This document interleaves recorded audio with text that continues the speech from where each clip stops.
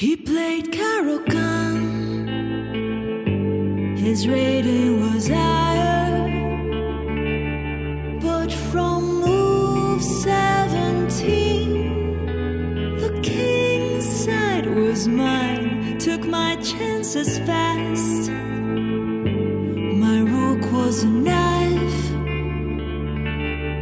and my almighty queen, a beast on H6. Hello, everyone, and welcome to Ladies' Night, the official podcast of U.S. Chess Women. I'm your host, Jennifer Shahade, and you are listening to the artist Huga of HugaMusica.com, and that is a song that certainly captured my heart. Oh, Capablanca. His bishop was small. Thanks to everyone who supports the podcast through shares and reviews and Apple Love. If you want to get more involved in all we do at US Chess to empower girls and women through chess, please consider a tax-deductible donation of any size to our US Chess Women program and reach out to me with any questions. He has more experience, but I won't lose again.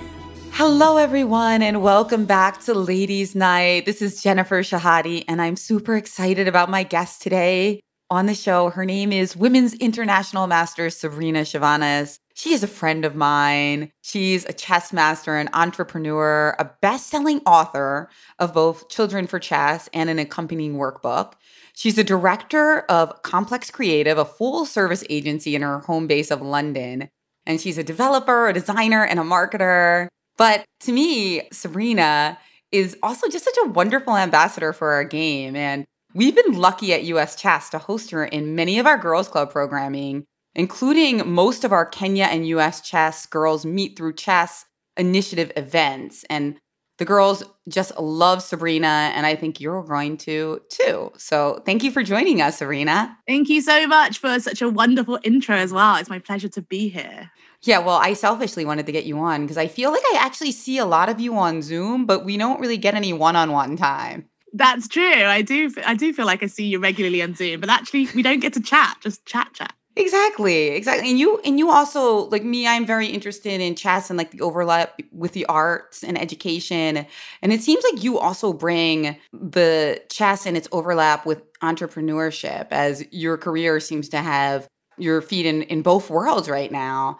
So can you tell me about how that happened? How did you end up becoming a creative director? My journey is pretty random, to be honest. I guess the short version of it is I did start off in chess. I started trying to do chess coaching. I mean, I still do chess coaching, but I always had this really entrepreneurial spirit. So whilst a lot of people do the odd coaching session here and there, I was like, right, I'm going to start an agency. I'm going to do tournaments. I'm going to do everything like big. And so I did. But in order to do that, in order to be successful, I then wanted to create a brand, do a website, do videos, do a book. And so I went big. And I basically tried to create my own website at the time. I had loads of other people helping me. There were some great people who ended up helping me, but then there were some people I hired who just sucked at website design. And I ended up learning it myself, which was quite crazy. And I launched a new website and it just got so much great feedback from my chess academy. And everyone was like, oh my God, this is great. And I guess a lot of chess players don't have the most amazing website. So it was kind of easy to compete at the time. And so people just started asking me to do sites for them. And I just got better at it. I then started freelancing, doing that on the side. And then suddenly I just fell in love with it. And I realized I was quite good at it. I definitely had that design eye. And I ended up just taking it really seriously. So I started doing more website design, more marketing, and less chess. And eventually it just turned into a creative agency somehow. That is an amazing story. I didn't even really know the full picture on that. And to me, it just goes to show how in chess, especially now, and I think in that way you were ahead of your time, you're seeing a lot of people become their own little small business, right? As they are a streamer / a chess coach / a speaker, and they need to figure out a way to, push themselves forward to the world. And along with doing that, they have to learn a ton of new skills. Absolutely. I feel like you said, it wasn't prominent a few years ago, but now take all the top streamers, they are their own little brand. Like you will see them like all over social media, like posting their views, their videos. And exactly, those guys now are basically their own little digital marketers and brand experts because they have to be. They've had to learn that way. Otherwise, how do they stand out from all the other chess players? How do they stand out from all the other streamers? So it's a really interesting market, and it's kind of what I do now as my full-time thing. Has any chess player ever reached out to you for like personal brand services, marketing advice? They haven't actually, which I do find quite interesting because I think I'm in a quite a unique position to help them, considering my years of marketing experience and you know, helping out so many major brands. I feel like I know the chess world really well, so I'd be able to help them out. No one's approached me, but I have had a company approach me. So I am now trying to help out the Mind Sports Olympiad. You've actually played in their events, I believe, and you know, the organizer of that, Itan Ilfeld, he approached me asking for help, and I just think it's a fantastic organization as well. Like you said, you're into games. It's not just chess. It's like poker, it's like Catan, it's like all these other different mind games all brought together in one kind of cool Olympiad and like a multi-international event. Yeah, I've been helping them out, and I hope to help them out more in the future and kind of, I guess, create more brand awareness about the event, because a lot of people just don't know it even exists right now. Yeah, I like Ethan a lot. He's great, very innovative. Yeah, a lot like you in many ways. Maybe after this interview, more people approach you with ideas. Because the thing is, there's more money in chess. So it's like chess players can actually like afford a consultation because they're getting sponsorship deals, and like the ones who aren't yet signed know that that's a possibility if they improve their branding presence. I should hit you up right now for some advice for me. Like if you had one piece of advice for me, because like my image has been getting like better in a lot of ways because I've done so much work with like around the Queen's Gambit and gotten so much PR. But I also just feel like one thing I've always struggled with is coherent messaging, because that seems to be, because I'm so all over the place and doing so many exciting things. I do struggle with that with both my personal brand and with US Chess Women, because of course you see my stamp all over that. We're always doing a million different things and people are like, what is this? I think you've almost just answered your own question. Well, one thing that everyone always says in branding and in business is that people buy into people. And you're like an amazing person. Like everyone who meets you is just like, Jen, she's so cool. She's got so many like, you know, strings to her bow. And like, you know, I think you just need to get out there more. I know you're in different places. Why don't we have like a Jen show on YouTube? Like get to know you more as a person. Not everyone has that personality that can sell. Not everyone does, unfortunately. But they may be experts at what they do. But you do have that personality. And so I feel like you should just be out there more, doing more things that are about you. Like you said, we're on so many Zoom calls, but we never get a chance to just chat, you and me. So you should do things that are just about you and focus on who you are, what you're passionate about, and you know, your story, not just US chess, not just the poker, not just, you know, all the things that matter to you, but you as an individual. Well, thank you for the test case. I love that. I love that. And speaking of the Kenya and personality, I should tell people a little bit about how these sessions are run. So it started out with US chess girls meet Kenya girls through chess. And we worked with Pontus Carlson at Business and Kids Meet Through Chess, as well as Judy Karagu from the Lighthouse Chess Club. And we got, 40 American girls and, 40 Kenyan girls together. And around the second session, Sabrina joined me for the session, and the girls just immediately loved you. One of the things we did was we have them play a tournament, and then we do commentary. So the ones that don't have the internet connection to play or aren't in the mood that day can like learn, and the ones who are playing can watch the commentary later. And I was really grateful that you were able to do that, because I know you're busy with your business work, but you really add a lot to those events. Can you give us some perspective on what those events are like and why you make time for them? Yeah, absolutely. I feel like they are totally worth making time for. I honestly, like, I'm so excited by them every time I see it, because not only do you have so many girls, like young girls as well, and older teenage girls as well, it's fantastic. You've got such a wide range of girls are coming to the event, but it's from like such different cultural backgrounds. And so I think I've done like some US chess stuff alone. And, you know, you had girls as young as like 4, and then some teenage girls. And even in the Kenyan ones, there's adult women who come and join because they just started late. And seeing the two cultures come together and learn, it's so beautiful. They go into little like breakout rooms and they ask each other questions about what's their favorite thing about their city, and they learn different parts about where they're from, and it's just really nice. They've made like little virtual friends from millions of miles away, and I just think it's like such a beautiful thing that so many girls have encouraged each other to play, and they just come to these events, and the main thing is they just have fun. They love it, and the energy and the enthusiasm between them all is just wonderful to see. I totally agree. I love those events too, and I'm grateful that Pontus and Judy do so much to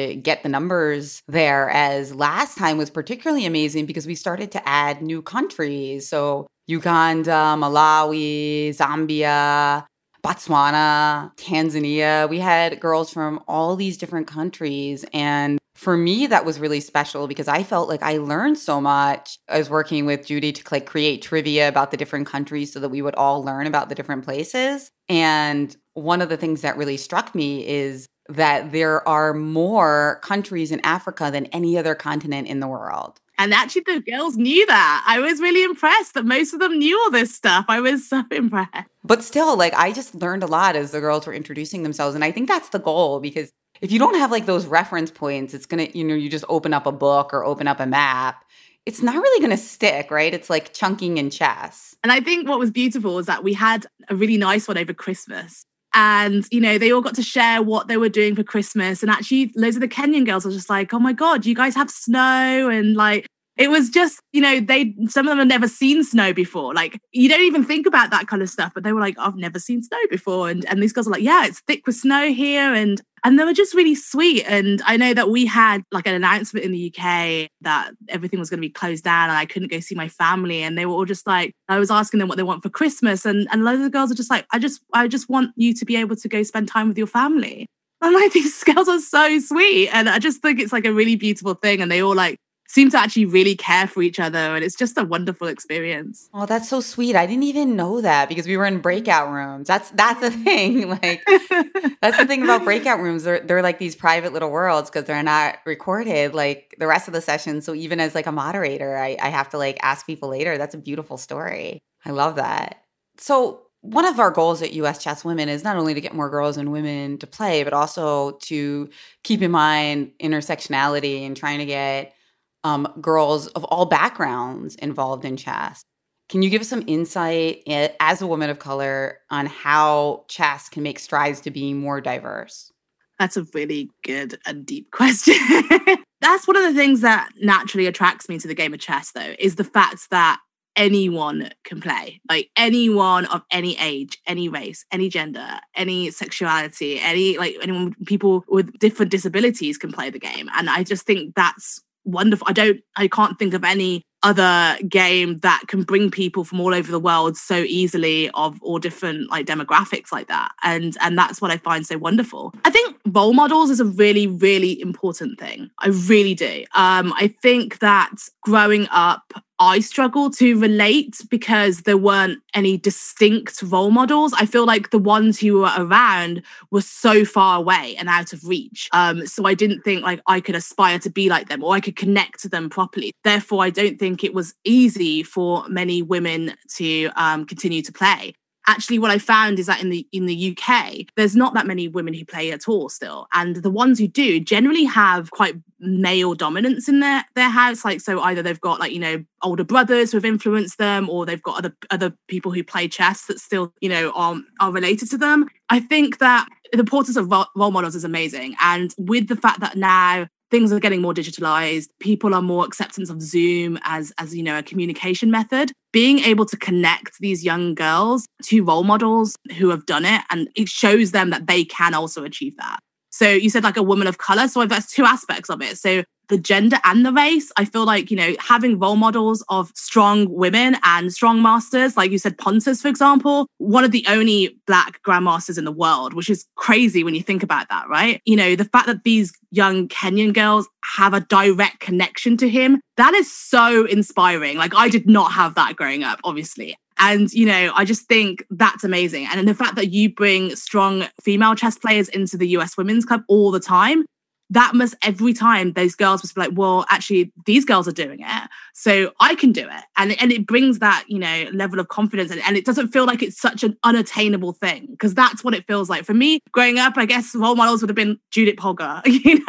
I and now I've got to be, you know, that's what I've met a few Olympiads and things like that. But as a kid, that is just so far away. And, you know, I never could have that connection. Had I met Judith when I was younger, or, you know, got to have a Zoom class with her, I think it would have been a whole different thing. I would have been so inspired and, you know, had a goal to kind of to go for. But yeah, that was missing. And I think that, you know, being able to be in contact with these players all the time is something wonderful. Well, thank you. And I think that you obviously are a great example of that. And that's why I'm glad that even though your business is kind of taking you from full-time chess, that you're still able to be out there with your, you know, your presence at sessions like the US Chess Girls Club and other events that you do. And then you have your books as well, Chess for Children. What was the experience of reading those books? And like, what kind of doors did those open for you? And what was your kind of approach to this idea of writing a beginner's chess book from your own unique point of view?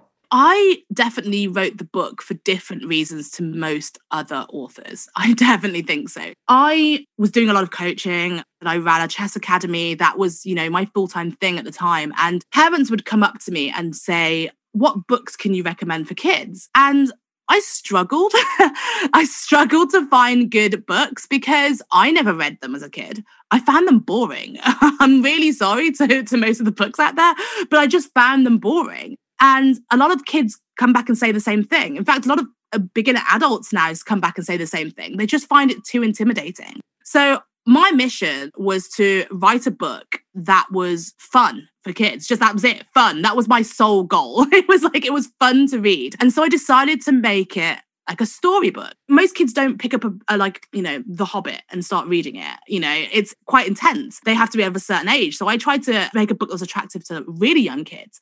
So I thought, what do young kids like? Pictures and a story. So I created two characters, a little boy and a little girl. And all they do is argue over the rules of chess. And every conversation they have comes from a real conversation of the kids I teach in classrooms. And I basically stole all the things that they say. And I took all the years of experience of teaching young kids and turned it into a book. And all the rules that they argue about, which are wrong, are in there. And it's rather than saying, you know, trying to explain a rule in a dry way, it's done in a fun context and it's just written like a story with funny pictures to kind of accompany it, and talks about Star Wars and Harry Potter and all the stuff that kids normally talk about. So it did really, really well. I didn't expect it to. I didn't do it for the money. I didn't do it for fame or anything. I did it purely because when people say, do you have a book to recommend? I can be like, yes, I do. And it's like, so that's the only reason why I did it. And suddenly it became like, you know, the best-selling kids book for kids, and it's in like 18, 19 languages now. It keeps going up and I just cannot keep count, which is amazing. It actually completely sold out before the whole Queen's Gambit fiasco, and the publishers just haven't had any for ages, and they ordered another print run, and hopefully it's now coming out. They said within a month or so. So you can't find it on Amazon, you can't find it anywhere, which is incredible, in every country. I've had people reach out on Twitter and Instagram, just like, I want to buy this for my kid and they can't. Can you get hold of it? I was like, I can't even get hold of it. So it's been an incredible journey, and we've not done any marketing. Despite my background, I've not even touched marketing it, and the publishers haven't really marketed it. So that's been incredible to know that their entire first print run sold out so easily. And for this one now, I do intend to obviously put a little bit of push behind it, because so many more people are now interested in chess. And I know that I'm hoping to kind of write other books as well to follow up from that now. So because of the boost that the nation has had because of the Queen's Gambit show. I love the concept. That's fantastic. And, you know, it reminded me, I was at a networking event a few weeks ago called like The Influencers. And there was a guy there who started a nonprofit. His name was Alvin Irby, and he started a nonprofit called Barbershop Books, where the idea was to like foster good reading habits in the Black community. And so the barbers would like read, the kids would read, and the barbers would read to them while giving like haircuts. And it was just it was just like the barbershop would become also like a space for reading.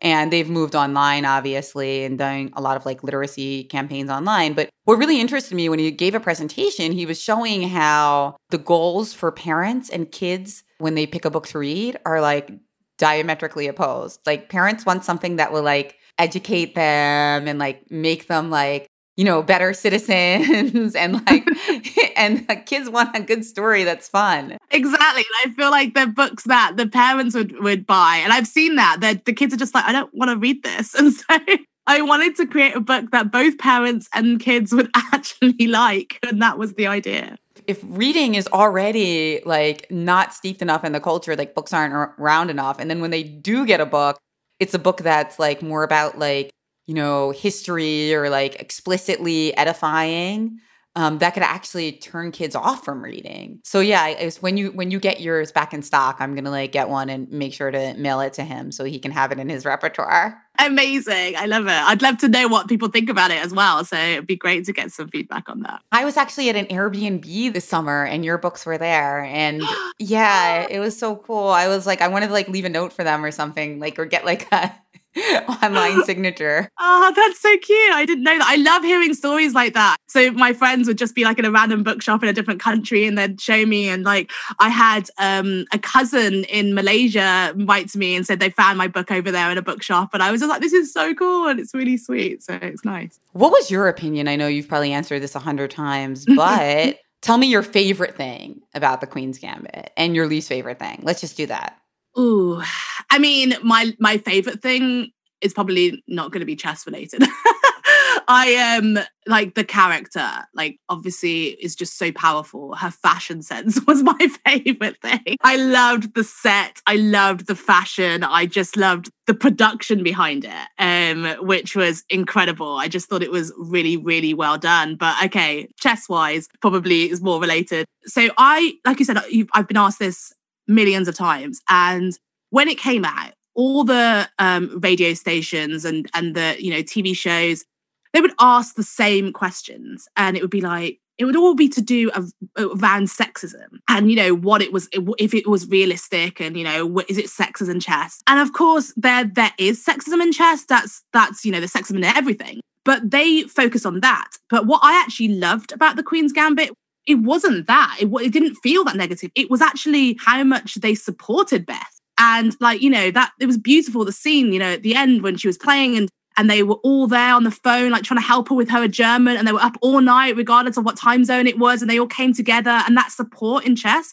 I actually loved that the most because for me, like you, for example, I met you through chess and, you know, we've been friends for years, despite living miles apart. And, you know, even if you go periods of time without talking to each other, you'll still always be friends. And I love that. And I've got friends from all over the world, from so many different cultural backgrounds and coming together. And, you know, say if I was playing a world championship match, I'd like to hope that everyone would help me prepare and, you know, try to be there for me. And that's what I love about it. I think that people were missing the beautiful aspects of it and the support and how everyone was there for her in the game. I love that too. That was a great scene. It's funny though, my husband always also loved that scene and he's like, it reminded me of Snow White and the Seven Dwarfs. And now that he said that, I can't get it out of my head. You've just ruined it for me. Oh no. Oh no, I have to take that. I have to take that memory out of your head somehow. Oh, wow. Yeah. Was there anything you didn't like about it? Good question. That's tough. There was nothing that I really disliked, actually. I actually went in there with a very negative attitude, to be honest. I think I went in there thinking, there's a TV show about chess. How well done could this really be? Like, you know, and so I think I went in there with very low expectations. And so that's why I'm severely pleasantly surprised, because I thought it was an amazing show. So I'm struggling to find stuff that I don't like. I mean, was there anything that you don't like about it? Not much. Everything that I didn't like about it was like kind of small. Like I didn't like that they didn't use, you know, any Judah Polgar games, or like that they got the thing about Nona Gaprindishvili wrong, that she never played against men, just because she's a living legend. So I thought like that would be kind of hurtful to her to watch it and see that. So those would like be two of my gripes. But the thing is, they're kind of like minor when you think about the production as a whole. I thought also that, maybe there should have been a little bit more sexism against her because would have been more realistic, even though it was also like a fantasy. So I like that it was a bit of a fantasy. And I've also written a little bit about how I thought the character of Jolene was a little bit underdeveloped, which was also a problem in the book. So I kind of feel for why the director struggled a little bit with that character. But overall, I just feel like it has such like a generationally positive impact on chess and, on the idea of using your brain and that being glamorous. Amazing. Yeah. I think another thing that you've just reminded me of as well that's beautiful about it is the fact that chess can actually be a really, really welcomed and positive distraction from a lot of other like stuff that you're dealing with. Like she went through a lot, right? For her age, and just like she was by herself, like basically orphaned twice. And it was just, she had almost no one around her. She stumbled into drinking, into drugs, and, and she had all these battles, but she used chess to overcome them. She focused on that and she was able to find strength and support within the chess world to kind of get through some of the most traumatic things that you have to go through. And I thought that was also really beautiful. I thought that it's amazing what it's done for the world of chess. When I was interviewed about it numerous times a few months ago, I had maybe some, specific things that I didn't like, but mostly I was very effusive in my praise. But as time goes on, you kind of remember like key images and you forget details. And in this case, that's like really a positive, as it just has this like kind of warm and fuzzy effect of like being part of like this chess boom that maybe you obviously won't recur. And perhaps the interest will, go down a little bit, but I think overall the trend will just never be the same. Chess will always have like a greater position, I think, in culture, at least for the next like 20 years because of the series. Absolutely. I feel like this is a discussion that I've had quite a lot with Americans, actually, because as you know, I spent a lot of time in the US. I was over there a lot. I played a lot of tournaments, and there was always a discussion around chess in the US versus chess in Europe. And most Americans would say to me that they thought chess was much better respected in Europe, and therefore, they'd have much better opportunities. And I somewhat disagreed in different contexts, obviously. So, in the elite chess scene, I think that this is pre like Sinkfield and obviously all the great events that you guys have had. And I thought that in general, if you in the US and you said to someone, oh, you're a chess player, you're a chess master, you got respect. Like, I feel like even, the classic scenes that people know about is that, Washington State Park, Union Square, with the hustlers on the street and they're playing chess, and those guys are pretty strong. Like, that's the thing. They're actually pretty strong chess players. And so I feel like in the US, you kind of got instant respect. Whereas in the UK, and I'm not taking Europe as a general thing because I can't speak for the rest of Europe, but just from my experience growing up in the UK and in London, you just don't get that respect. And in fact, if you were to tell someone, oh, I'm a professional chess player, they'd be like, okay, but what do you do like as a job? They're like, no, that is my job. They'd be like, I don't understand. And like, I've been around like England number 1, 2, 3, whatever, the top 5 players, and they've done it. And you see people's face, like, oh, that's a thing. And it would just be, and they'd be like, okay, that's really weird. Like, they would judge you really badly for it. They wouldn't even ask more questions to find out more, because if I discovered something that I never knew was a thing, I'd be like, oh, okay, how does that work? Like, and find out more information. But they'd immediately just disregard it as a weird thing. And I feel like now, since the Queen's Gambit, every time if I mention chess to people, they're like, whoa, that's really cool. Oh my God. And they ask me a load of questions now. Whereas before, it'd be in the same context. People are like, oh, okay, that's a bit weird. Like, and then they actually say it out loud. The reaction has drastically changed. Drastically. That's awesome. Yeah, I mean, it's great. I mean, I'm so happy. I have to give Scott Frank a big hug the next time I see him. He's changed our lives. I never met him, but I met him on Zoom. He and Gary Kasparov came to one of our classes to talk about the show to our girls, which was so generous. but never met him in person. But yeah, like with the perspective of like a few months and seeing the kind of long-term impact, I'm really grateful. And, you know, I never really had that reaction in America that you describe. I feel like maybe it's because United States individualism is such a part of our culture that even before people maybe had exposure to stuff like the Queen's Gambit and the online chess boom, like I remember when I was single and dating in Brooklyn and stuff, and maybe that's a Brooklyn thing, but everybody always thought it was so cool. They were like, yeah, but that's what I mean. Like, it's just like, when I went, that's partly the reason why I loved playing over there. They're like, why are you here? And I'm like, I'm here to play chess. I'm like, that is so cool. They're like, we should have a game. And I was like, that reaction itself was the reason I was coming to the US so much, because it was just like, if I did the same thing in the UK, they'd think I'm a weirdo. They wouldn't just think I'm a weirdo. They'd tell me I'm a weirdo. So that's the difference. Like you said, like everyone thought it was really cool. And I loved that. I loved it. that just gave me a scary thought. I wonder if chess is still cool in Brooklyn or if it's like, it's too mainstream now. Oh, yeah. Like there's that now. Well, you're going to have to do that. That's your next experiment. When we're allowed back out on the streets properly, you're going to go around, interview people like chess, cool, yay or nay, and send us the result. Yeah. Which cities in America have you visited and which ones do you like miss the most when you can start traveling again? I'm actually pretty well traveled in the US. I've been to 17 different states, which is actually more than a lot of Americans have been to. One of my favorite cities was Detroit. And like the whole of Michigan was really cool. I was actually extremely well looked after. I don't know if you guys know him, but it was the guy who's like in charge of all the Michigan chess stuff, Alan Kaufman, a really amazing guy.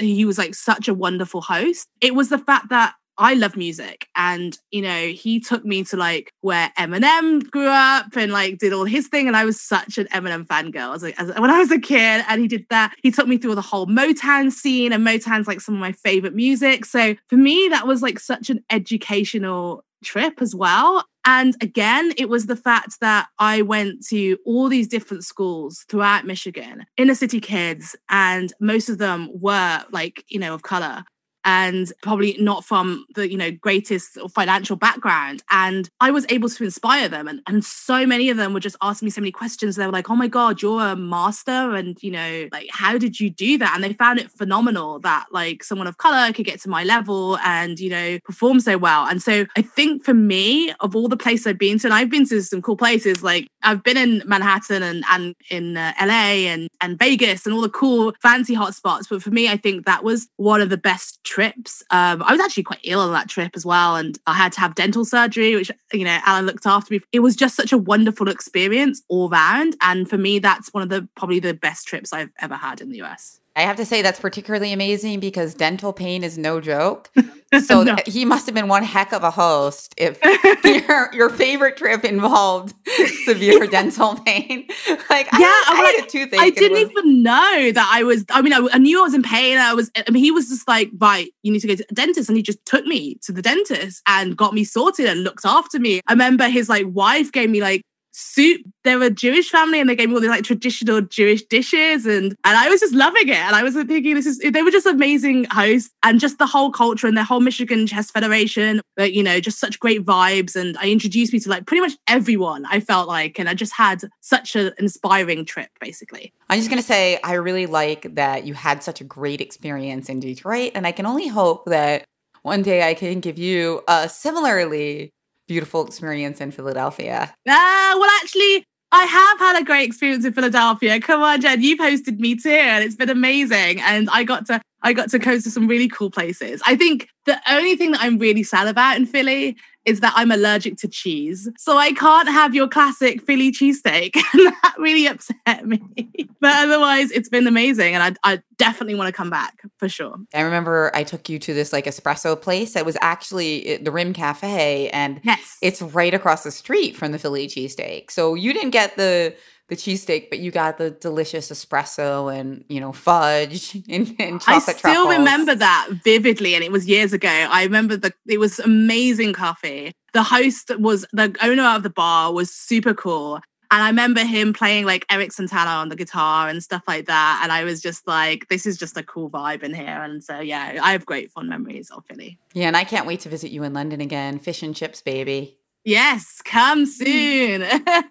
So tell us what's next for you, Sabrina. I know tomorrow, actually, but it'll be up by the time this video is up. You are going to be giving a mini lesson and commentary session on the Queen's Gambit Declined. So we've been doing like these theme tournaments for our girls' club sometimes so that they can kind of dip their toes in the waters of different chess openings. And you're doing the QGG.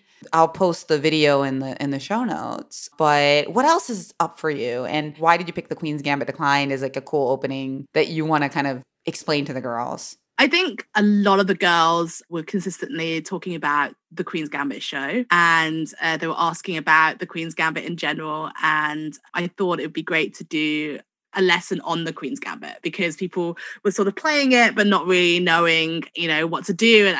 And it's become a trendy opening now because of the show. People weren't really sure what to do against it. So I thought I'd do a bit of an overview of the QGD. I also play it myself, so I thought it'd be good to show the girls that. In terms of what's coming up next, I'm doing a lot of chess coaching now, get back more into it because so many people are inspired because of Beth Harmon. And I definitely have a very different style of teaching compared to a lot of coaches. And I get a lot of great feedback from it because just like my book, I always want to make chess fun. And so when I teach, I always want to bring out the beauty in the game, and I teach it so that people love the game of chess, not just want to be, bogged down in loads of theory and tactics and feel like it's school, because that's just not why people want to learn. I've been getting a lot of people inspired by the show and just want lessons. So I'm making myself available to be able to teach those people because it's really nice to be able to inspire them to play a game that I love too.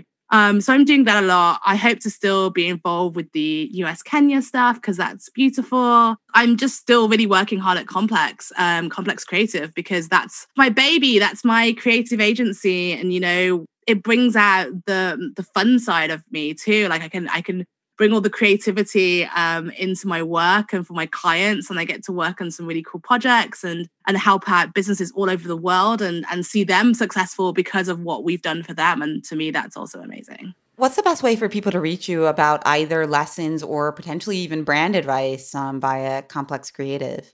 Yeah, so I'm on pretty much every social media channel. I mean, the best ways to get in touch with me on social media would be Twitter, which is, again, just search my name. I'm also at @shavans. Instagram as well. I'm on there, and also LinkedIn. So if it's a professional thing, hit me up on LinkedIn, shoot me some ideas of what you want to do, and I can definitely jump on a call with you. And I'm also on chess.com. So if you want some lessons, find me on chess.com, check out my profile, send me a message through there. So yeah, I'm very easy to find. Quick Google search and you'll find a million ways to get in contact with me. Finally, you mentioned to me that you might be starting a podcast soon. Yes, I am actually. I have recorded a couple of episodes already. I'm sort of waiting to record some more. I'm also trying to drag you onto one of my podcasts. The idea is to get a new person on the show every week as an interview, someone really interesting, someone who wants to dive deep into what they do and is not just going to talk about the stuff that they put on social media or the glitzy, glamorous stuff. I want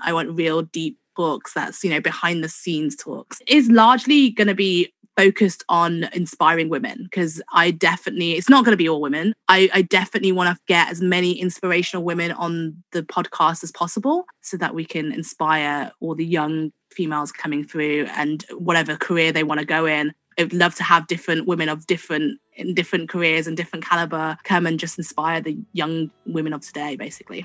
Well, I'll look for that. And yeah, I can't wait to listen. Sabrina Shavans, we are so happy that you were able to join us for Ladies Night. And we'll include a link to your Queen's Gambit Declined lesson and to all your socials. Thanks so much for joining us. Thank you so much for having me. It's been wonderful.